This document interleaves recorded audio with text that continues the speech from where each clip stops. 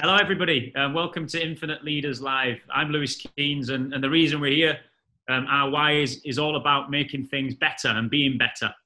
We're committed to helping fellow educators, coaches, and those working in education to be infinite learners. And we want to encourage all people working in the sector to be open to ideas and suggestions on how to develop practice and help us to support others along the way in becoming better people, as well as better professionals. I'm joined by my colleague and good friend, Alan Dunstan. Yeah, thanks, Lewis. Really looking forward to diving deeper into understanding how leaders with an infinite mindset translate this across to their teams. We'd really like to focus on the things that you don't get taught at university or on your coaching courses or doing your training courses. We want real life lessons from real life people with real life experience. And being up front right from the start, we're learning this isn't our day jobs, and we're recording live as well, so I'm sure there might be a few mistakes along the way. Forgive us if there is. And if you want to give us feedback, we'd love to hear it. Get in touch via Twitter or the various platforms that we're on. Whether it's good or bad, we want to hear, we want to get better and practice everything that we and the people that we're having on are preaching. Alan, do you want to crack us on? Yeah, so today's guest is a good friend of mine. We go back a long way, and Scott's made it right up to the top of his profession. And I just look really privileged to introduce Scott Barlow, who's the principal of South Axholme School in North Lincolnshire. There's going to be some absolute gems of wisdom today, so get your pen and papers ready. Lovely to have you on, Scott. Can you just tell us a little bit about your journey to becoming the principal of South Axholme, and also just give us a little rundown on COVID-19, please? Right, yeah, firstly, thanks, Alan, and thanks, Lewis, for inviting me to be involved today. It's a privilege and honour. Hopefully, I'll try and bring something to the party that other people may or may not have said. Yeah, journey today. Well, we were laughing off air, weren't we, in terms of our first journeys together, Alan, as PE teachers. We perhaps came into this profession a little bit naively in terms of just very short-termist, in terms of we thought our PE teaching days would be the ones that would see us out in terms of wearing shorts, getting a suntan and kicking a ball about. And here we are trying to work out HR and finance issues in a global pandemic. So, yeah, it's been an interesting journey over the last 20 years. I'll try and summarise it in a not too long a way around, really. Started obviously, finished university. Got my first job in a school in Hull. Didn't realise that July 15th was potentially a late time to be getting a job, and when there was only 2 people for the interview, maybe I should have read into that a little bit more. And when one of the other people didn't go through to the afternoon session, I thought I got a good chance of getting this job. And little did I realise what the school context that I would be going to. Quite naive in terms of fairly steelworker background from Rotherham. Very nice school that I went to. Quite sheltered in my views, I would imagine. And then I go to a school in a tough area of East Hull, high deprivation area. In what in the UK wise you describe as high PP, percentage pupil premium, lots of different issues, mass unemployment across the area, but I absolutely loved it. Working with really challenging children, working with some amazing staff. Many have gone on to be heads themselves, and I've tracked their journey. Taught me a lot in 2 years. Real good opportunity. First year was really interesting. I talked with head of department, who was just fair to say his heart wasn't in the school, and he made a move across to Australia and did a job swap. So I worked with a guy from Melbourne for a year in my second year, and that was fantastic to unpick the Australian education system approach to PE teaching. Very different to the UK. So again, learning a lot. Very quickly picked up some responsibility within Hull after my NQT year, and a couple of areas of responsibility. And then within 2 years, I was driving the commute from Rotherham to Hull every day. And then after a cricket match until 7 o'clock, and then parents' evening until 9 o'clock, I fell asleep on the motorway and crashed my car at 80 miles an hour. So that was an indicator to myself that I probably needed to work a little bit closer to home. So I made the move, and thankfully I was okay. The old Nova stood up to the test, and I managed to move closer to home. and decided I wanted to go for head of department.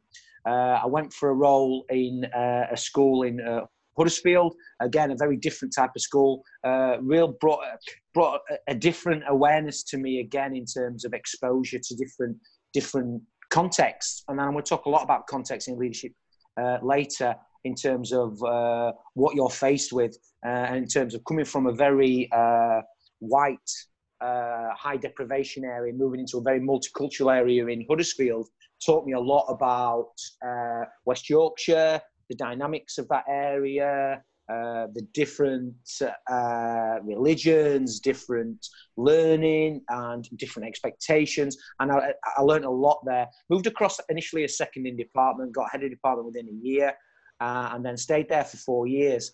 At that point, I was head of department, and I was gone through some difficult times in terms of staff recruitment, retention of staff, running the department on 2 or 3 members of staff, long-term supply, cover.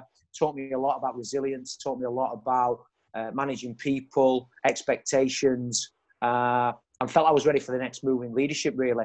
There was nothing really at my school in Huddersfield. I felt there were 2 or 3 people in front of me in terms of the pecking order, experience, etc. So I made this decision to make a parallel move across and went to a school that I'd not really heard of. I'd moved house to an area in Doncaster, and it was not too far away. And I ended up moving to South Axholme as head of PE back in 2004. And then during that time, I managed to work my way up the ranks, become associate assistant principal, VP, associate principal, and then substantive principal from September 2019.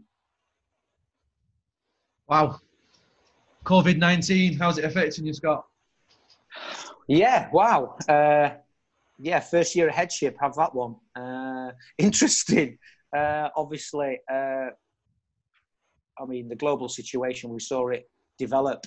It was interesting, really. I went to a Leaders by Leaders conference, a spin-off from Pixel, with an organisation that I've been working a lot with over the last couple of years in London. And myself and the principal of the local primary, my CEO, went down to London. We go once every term. Really good speakers on.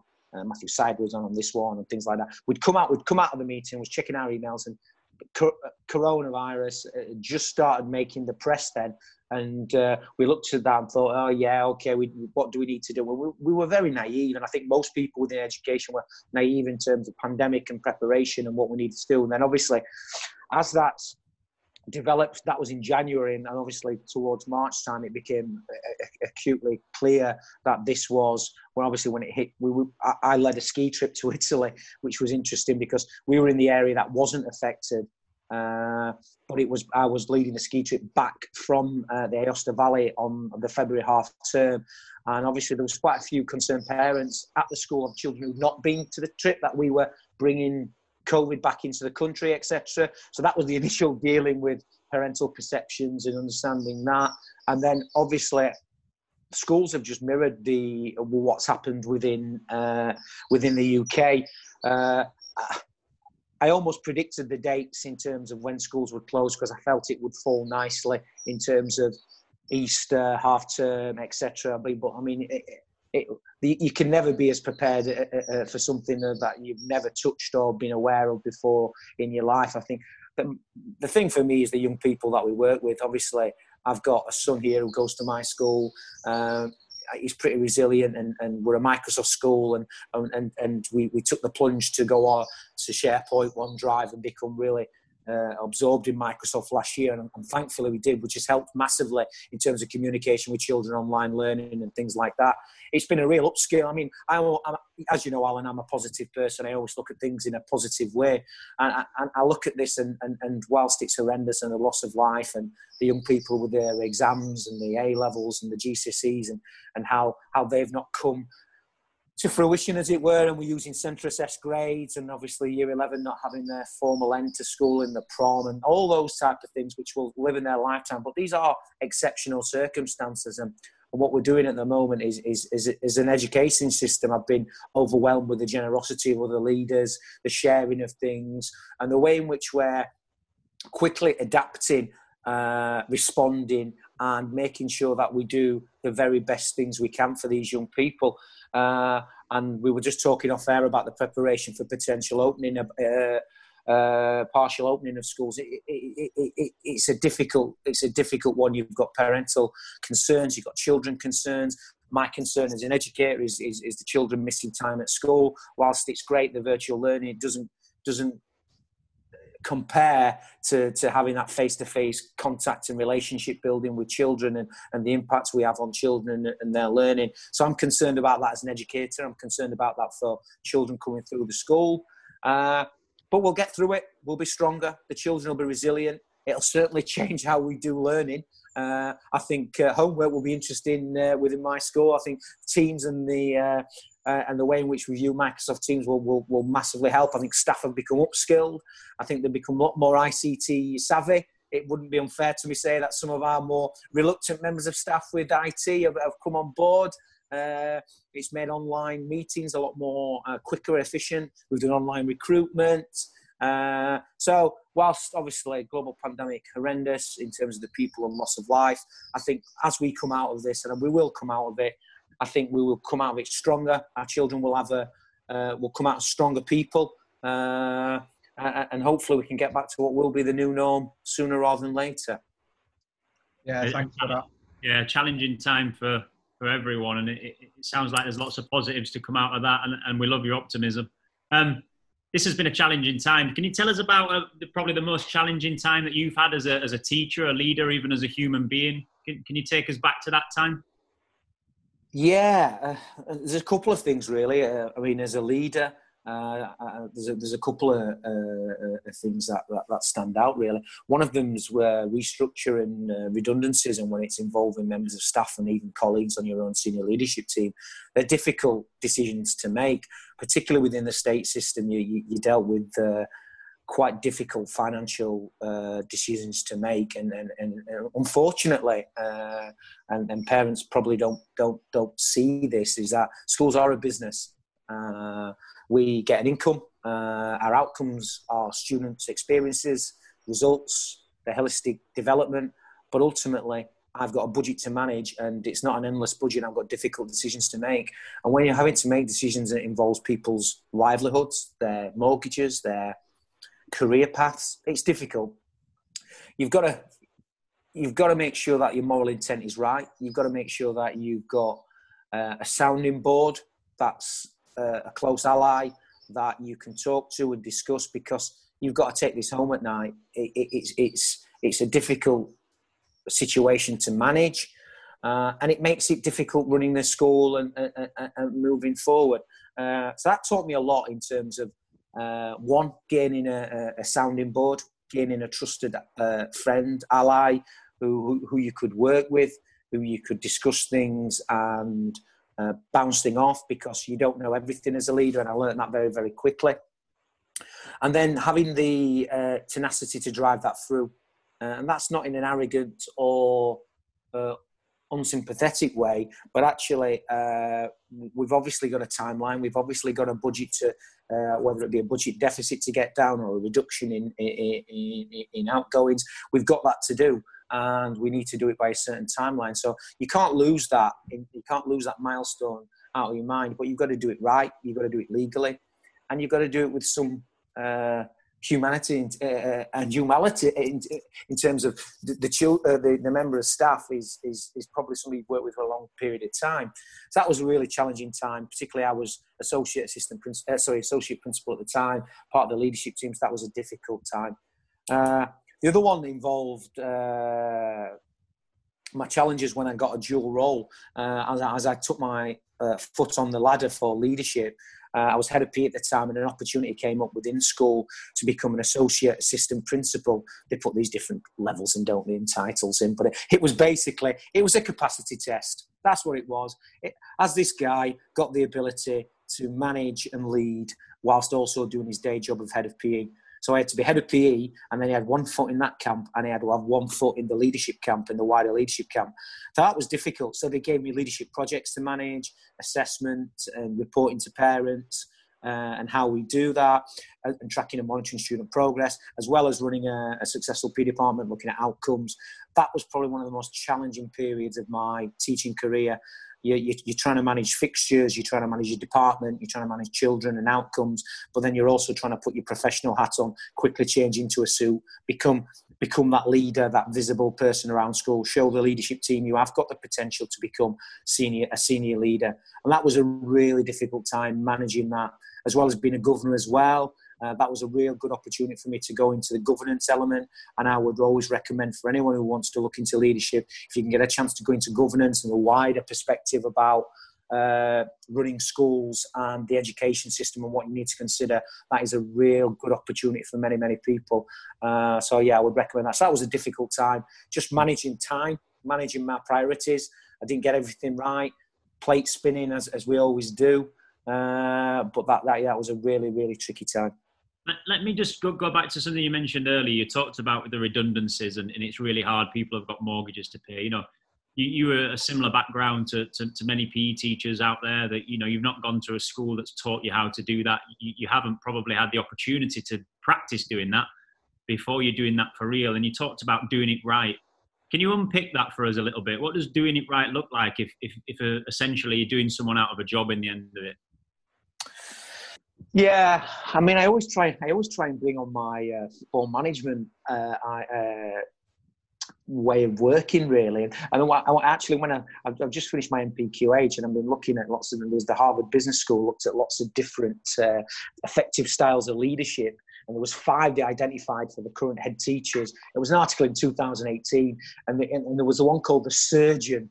And actually, 70% of those classed as a surgeon are PE teachers. And it made me laugh in terms of they're very much results-driven and almost like a football manager. They do the surgery and the tinkering in order to get short-term outcomes. So when I talk about doing it right, for me, in terms of football management and linking it to leadership, it was to do with it was way out of my skill set. So first of all, I had to acknowledge I didn't have the skill set in terms of HR and legal. So first of all, I think that's a skill, a leadership skill. Don't try and go in there and wing it. Don't try and go in there and do things that you're not fully aware of. So talk about football management is that pre-preparation, that pre-match. So if I'm going in to deliver a difficult conversation with a group of people, is making sure that I've done my research and making sure that I've got the experts on side me. So that's meetings with HR prior. That was a weakness of mine and something which I needed to get the experts in, speak with them. And the more and more you speak with HR and legal, the more and more you become aware of the steps and the procedures and the systems you put in place. Because schools are very much system-based, aren't they? The successful schools have good systems in place, clarity of systems. So for me, my pre-match, my pre-delivery and doing it right and doing the performance right was making sure I got the research done and bringing in those people that I knew could support me. So not thinking I knew everything. So the HR and legal side was obviously really, really important. And obviously the finance side, making sure that the finance in terms of the packages that we're offering people were fair, equitable, but in terms of morally right for the school. Because it was a tricky path to navigate. Obviously, some people have been at the school a long time. Some people were quite emotional. And you've almost got to try and detach the emotion as much as you can, put that in a box, and then work through the process and procedures. But that box is still remains there, and that's that box that niggles at you at night, and that's where you need your sounding board. You need a strong outlet at home in order just to manage those dilemmas you're often faced with. So for me, yeah, upskilling and making sure that I've got the right people in my pre-match delivery to my meetings was important. And I've been humble, knowing that I don't know everything. And recognising that. Yeah, you made a good point there about that box you put those things in. How do you empty that box? You talked about support systems at home and different things that might help you. How do you empty that box so that you don't have that on your conscience and you can deal with it? Was there anything that really helped you along the way of doing that? I might say consumption of wine. No. Yeah. The walk of shame to the bottle to deliver the bottle box in the morning, and people looking at that and making a judgment on your life is not always good. Now, I think what I have definitely learned, Lewis and Alan, is that you need an outlet. You need some type of outlet, whether that be reading, whether that be exercise, whether that be family time, whether that be running. I think COVID-19, I've never ran as much. I'm running 7K a day. I seem to make an excuse for that and not give myself time for that outlet. I'm started cycling a lot. And I think whatever your outlet is, you need something. Obviously, you're dealing with confidential information, so you can't be talking too much about that at home. But actually, you do need I think you need some process time at home. You need some process time where I've not got a long commute home. It's literally 2 minutes from the school to my house. And when I worked in Huddersfield, I did like my 35, 45-minute commute back because it allowed me to process what had gone on in the day, rationalise that, and then in my head, plan the next day. I'm quite a task-driven person. I like lists. I like ticking things off. I like to know where things are. I can be seen as a bit of a control freak in terms of I like to know what's going on. And I know that's a weakness of mine, and I need not to micromanage people and step back at times. But also, I need to make sure that things are done properly. So again, it comes back to systems and how we role model that. So putting things in a box, you need to open that box in whatever way you can. I mean, one of my outlets is through junior sport and coaching, and through the men's sport. And I turn into... hopefully not a version of Mike Bassett, but a cross between Mike Bassett and Pep Guardiola on a Saturday. But I think my son often watches me on the sideline and says, "You're not like this at school, or you're a different person." I said, "I know, because I click that little switch behind, and that becomes out of teacher mode or teacher leader mode into parent mode or into adult mode, and it's difficult at times, particularly living in catchment, because you're making decisions and you've got neighbours and parents and friends, and it often can become blurred lines. And one of the things I've made really clear is my day job is teaching and leading, and then I am a person at the end of it, and I don't do everything right, but I make that distinction, and I've got to sometimes switch off a little bit, and I've got to be selfish sometimes with my time, and that's something I've learned in my first term as a head. I learned sometimes that it's going to be there tomorrow, so don't panic. I am a bit of a workaholic, and I do work hard. And in fact, one of my assemblies that I said to students was, I said, I'm probably not going to be a lead. I'm not probably going to be in education in 10 years' time. I said, because I'm going to have no hair. This old bloke's going to be speaking to you. And I don't want to be one of those leaders where when I've been in schools and I look back and I look at them and think, yeah, your time has passed. Your sell-by date's up and you're still in it for the money. That's not me. I'm not. That's not me. My moral intent is these children get one chance and one opportunity. And in my assembly, I say to them, actually, what's going to happen is you might be against me for a job in 10 years' time, because I'll be 54 years old. I'll probably not be head by then, and you might be 25, and I might be sat in the same job interview as you. And what are you going to do to on your CV, your character? What are you going to do to get that job? Because you're not going to outwork me.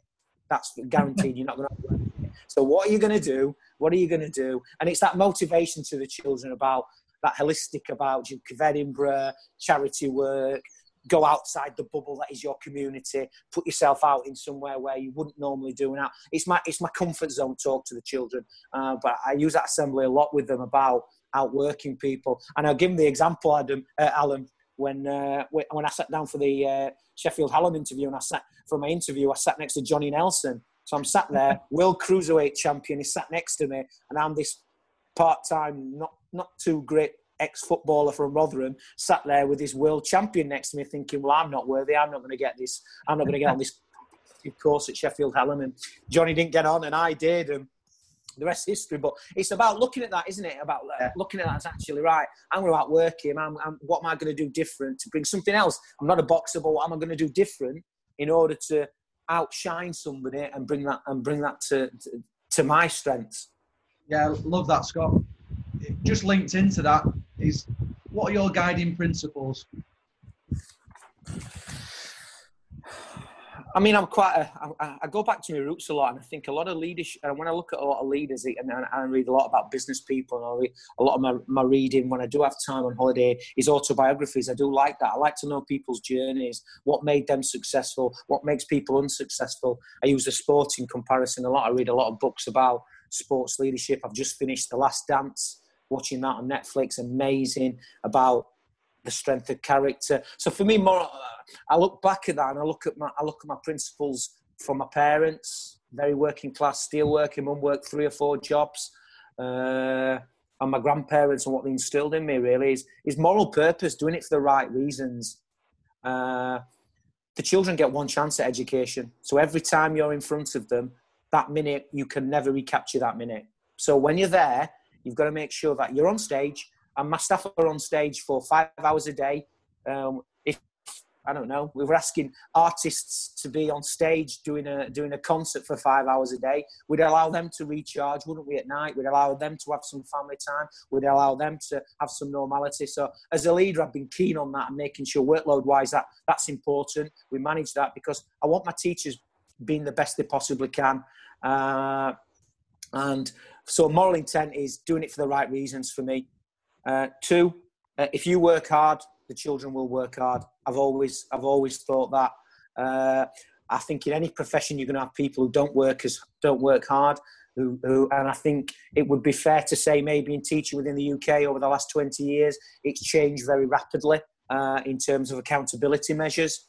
There is a much more rapid expectation of improvement of schools, and sometimes and that can be a positive and negative. I think the positive can be that potentially maybe there has been too many coasting schools, too many coasting members of staff who aren't working hard for children, and that's an annoyance of me because that's state money and that's children's experiences. And if we're going to change the lives of children, I want them to experience people who've inspired me, from teachers, from Mr. Hilbert in geography to Steve Duffy at PE, to people who've inspired me to become a teacher, and the experience I have. I want that for my children. So that moral intent, working hard, and making sure that it's a bigger picture for children than just exam results, and being conscious and aware. And that's the difficult thing for me as a leader at the moment, is I've got my Ofsted,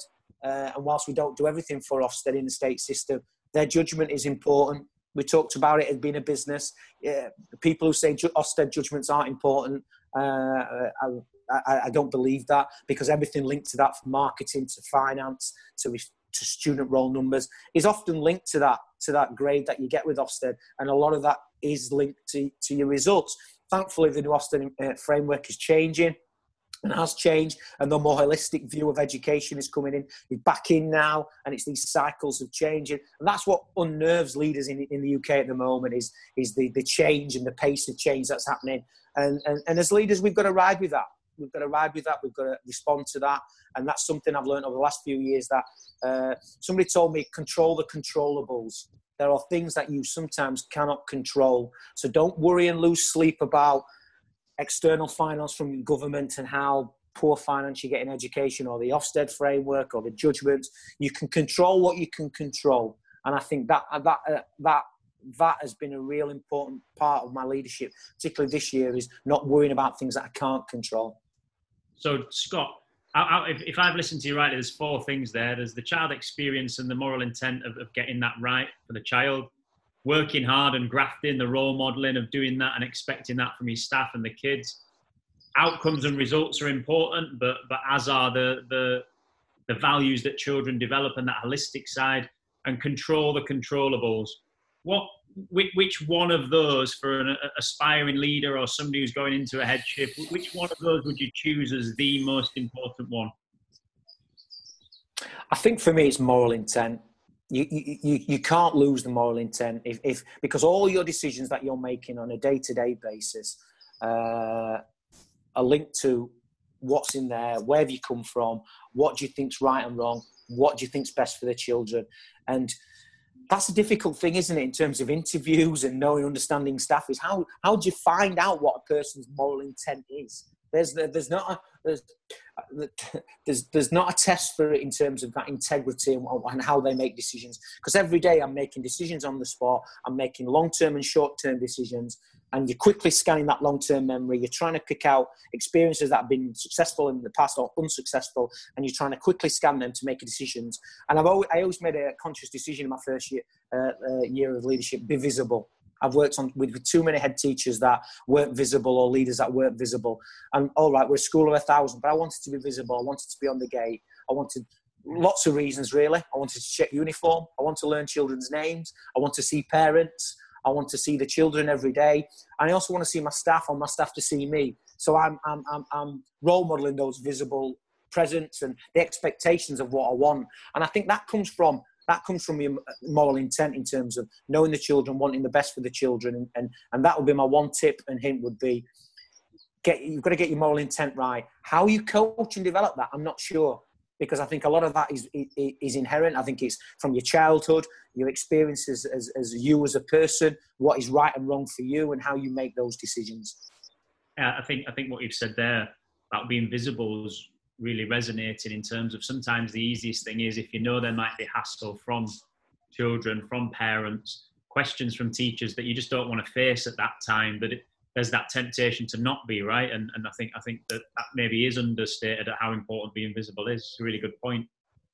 Yeah, I mean, I think that's a really important thing for me is walking the school and doing every day. I do the gate and at lunchtime walking around the school, seeing children, speaking to staff as well, particularly at change moments. If I'm implementing change into the school or it's going to be a difficult change, I need to make sure those informal pit stops, pause points with staff are there, because it's okay having formal scheduled staff meetings, staff briefings, line management meetings, but there's nothing beats actually that ability to pop into a classroom and also recognise those members of staff who might wobble, Goleman talks about it, doesn't he, in terms of his emotional and social intelligence, and for me that's massive.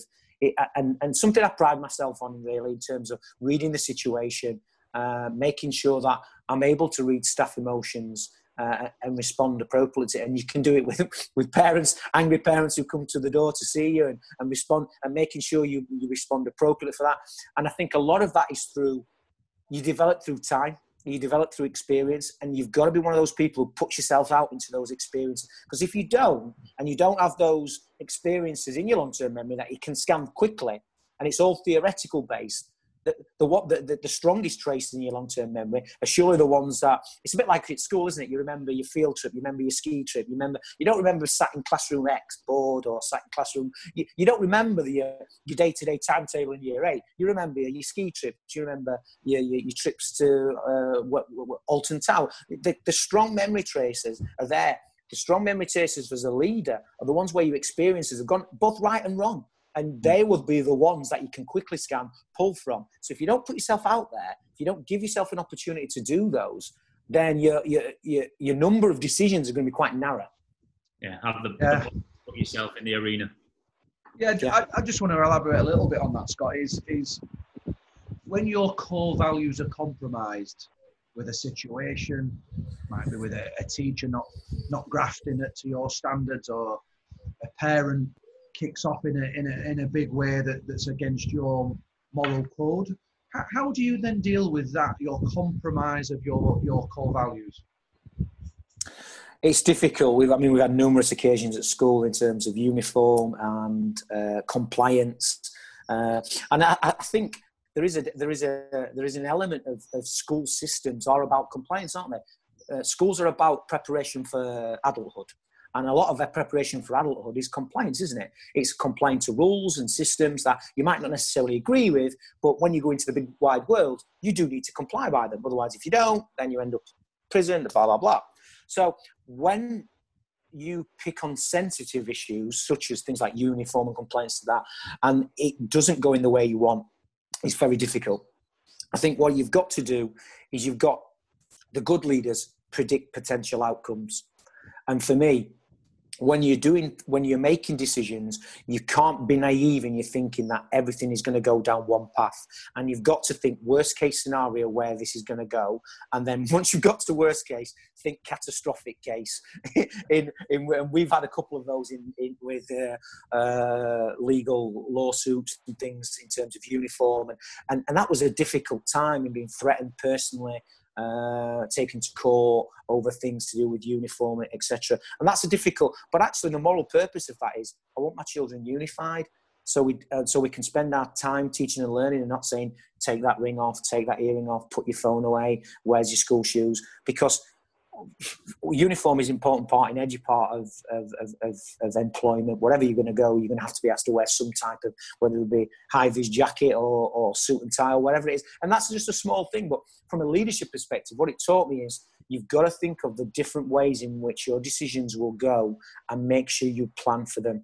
So when you're making those decisions, you're making sure, again, it links back to what we mentioned with Lewis earlier about making sure that you get the advice you need, whether it be HR or legal, and that you know that if it goes in a certain direction, that actually what you're doing is A, legally right, so you're not in trouble, B, that you've got the support of your governing body and your leadership team behind you, and you've got to make sure that you stick to your morals. And it's difficult at times. Your communication's got to be right. One of the things I've learned very quickly is that your comm strategy you've got to think about that. It can't just be, I've told them, it's an email, it's a letter. It's got to be a systematic approach of how you're going to do that. And also you've got to be visible and take it, like when you're doing the uniform thing. If you're the person making the decision about skirt length, shirts, ties or whatever, you've got to be the person who's got to be at the front there. You can't be hiding in your office asking your other staff to take. You've got to be that person also who's willing to take and step up, and that's not easy. But if you're seen to do that and lead from the front, then other people will follow you. Is that something that you actually do physically in terms of planning? You talked about planning for if it goes well, if it doesn't go so well, if it's bad, if it's absolutely catastrophic. Is that a reflection process, and is that something that you do in your head, or is that something that you physically plot out and you speak to people about and you plan? It depends on the size of the decision. If you're doing a decision that affects the masses, the numbers game said that you're going to affect a percentage of that, and that's going to be quite high because you affected everybody. So for me, then I would actually have pre-meetings and what I call pre-mortems. So I do a pre-mortem rather than leave it until things are finished. And you're doing a post-mortem, it's catastrophic. I'll do a pre-mortem meeting. So in my pre-mortem meetings, I'll sit down with legal, HR, do a conference call and say, right, this is what I'm going to do. Can you see any issues with this? I can see potential X, Y, and Z. And then obviously other people, it's important having other people in there. I mean, Matthew Syed talks about it, doesn't he, in terms of his latest book about that diversity of your leadership team.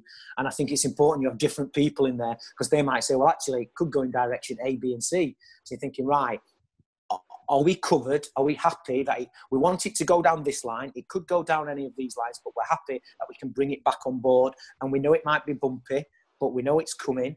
So the pre-mortem could be, for example, big changes. We will inform the governing body and tell them and say, look, this is what we're doing.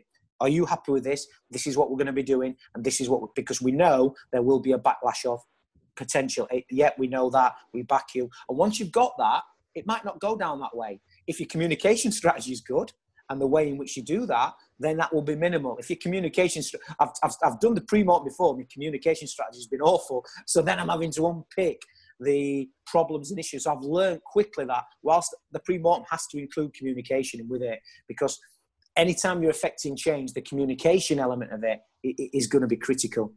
So nail the communication, crack on, the rest might start itself.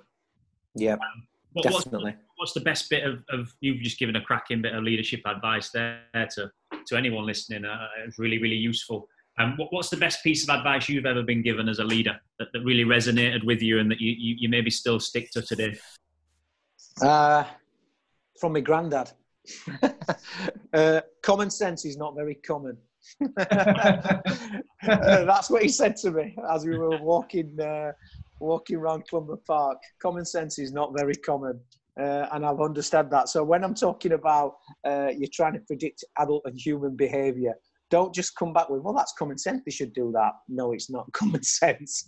So it goes back to, again, that pre-mortem and that prediction of adult behaviours, and you just don't know where it's going to go. So try and do that pre-mortem and predict different, because people react in different ways, and that staff, adults, stakeholders in terms of your governors, your parents, they will act in different way.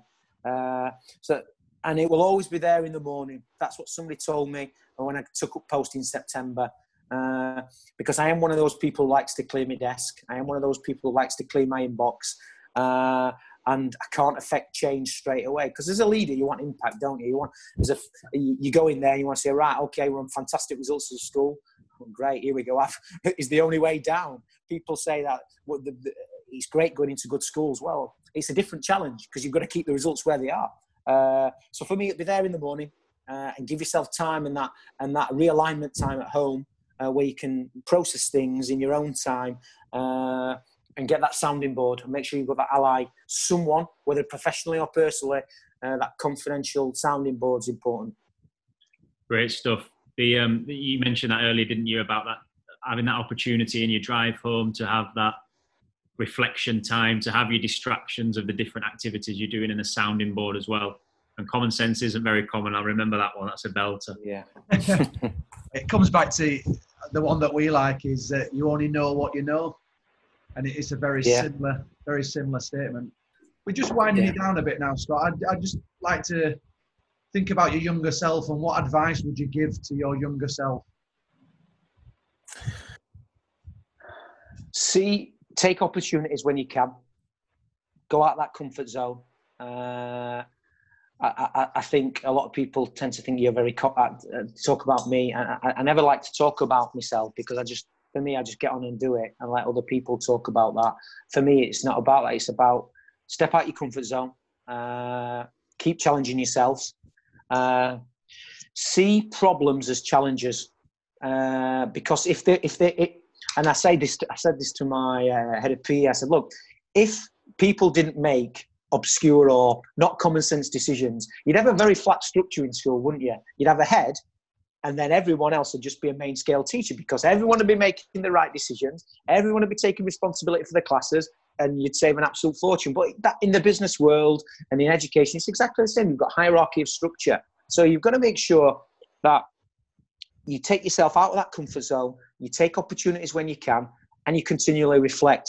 And good practitioners reflect, good leaders reflect. You're not arrogant, you don't think you know everything, and you're humble enough to take on board advice and realise when you've got it wrong. I remember when I was doing my work with a national college, I was doing some middle leadership facilitation work, learning about how adult learners learn. And that was really interesting. 3-day course down in Nottingham about how adult learners learn and how you can put across adult information and how you can, it's almost how you teach adults essentially. And I found that really useful. And as part of that, we did a 360-degree diagnostic, and I've just done one actually from my NPQH, and I read my 360-degree, and we all were in a room reading it. And I remember some people were in absolute tears when they read the 360-degree diagnostic. I can't believe people think. And for me, I went, yeah, I know that about myself. I know, and I'd just done one with NPQH, and one of the first lines was avoid China shops, which made me laugh really in terms of like a bull in a China shop, which I know I can be at times in terms of, because of my task-driven orientation in terms of I want to get things done. And sometimes I can need to slow down a little bit, and that pre-mortem processing of how we're going to get this actual outcome effective is needed. So I think good leaders know themselves, and if it comes back and you're crying about that and I can't believe people, well, you should be a bit more soul searching and reflection on your actions and be constantly doing that, because I don't get everything right, I get things wrong all the time, but being aware that I do that, and as long as I'm doing it, my decisions at the time with the right reasons, that's all I can do. So slow down, reflect, have the opportunity to, well, take the opportunity, isn't it, is what you said about seeing every kind of opportunity you can as a challenge, and don't be scared to make mistakes. Great stuff. Cheers, Scott. We're gonna finish with a few quick fire questions, just as a bit of fun. If you were taking 3 leaders in history out for a meal, who would you take with you? Mandela, story, moral purpose, we talk about it there, don't we? Churchill, I think current times, COVID, and the way, and then maybe for a bit of humour, I'd go Trump, just to liven it up a little bit. I'd love to see Churchill and Trump have a chat. It'd be absolute banter. Mandela the mediator. I want to stick Mandela in between and see how that goes. Yeah. Belting. What are your? We've touched upon a few of these bits already. What are your 3 non-negotiables as a leader? Which 3 things do you really think, you know what, people are going to have short shrift if they try and challenge me on this, because this is what I'm all about. This is me, and these are the 3 non-negotiables that I've got. As a leader, as a person, as a learner, whatever you want. Reflection. You've got to be reflective because I'm asking teachers and leaders every day to make decisions. So be reflective, be visible, be out and about. Goes back to moral intent. Be kind. Be a nice person. Be a kind person. We are developing children and young people to be kind and kind society. So often forgotten, isn't it, about kindness and that. And being kind to people. I think something COVID's taught me about the community around here is the amount of people have come together and the people you see and old and young getting together in the community. Yeah, be kind. Be kind, be reflective, be visible. Yeah. Cheers, Scott. Really appreciate it. I've really enjoyed our chat. Thanks for coming on. No, really appreciate that. Thank you very much, Lewis. Nice to see you. Yeah, just one last one from me, mate. It's does leaving a legacy matter to you? Leaving a legacy sometimes can go back. I think some people could see me, although I'm not, as quite arrogant and quite egotistical and quite self-motivated, and I would hope not, because my motivation is children getting the best. So for me, what does legacy mean? Does legacy mean children have a good experience at school and have good outcomes? Yeah, I want to leave a legacy. Do I want my children to come out with the best results possible? Yeah. Do I want to take the plaudits for that? Not really, because it's not about me. I'm just the person sat in that seat for these 10 years. Somebody else will be sat in my seat for another 10 years. Then somebody else will be sat in that seat. So for me, the legacy is about the experience. So if you want me to say, yes, I want them to have a legacy of good school experience like I did, yes, I do. Do I want a legacy for my name to be up in lights as a person who's drove change? Doesn't bother me, doesn't interest me that. Great answer to finish on, Scotty. Well, thanks a lot for coming to us. It was there's some absolute nuggets there of quality leadership, and wish you all the best through COVID, and hope you get the school back on track and ready for the new school year in September. Top man, Scott. Thanks a lot, pal. Thanks, guys. Really appreciate it. Great to speak to you all. See you soon, Alan, and take care, Lewis. Take it easy, mate. Ta-ra.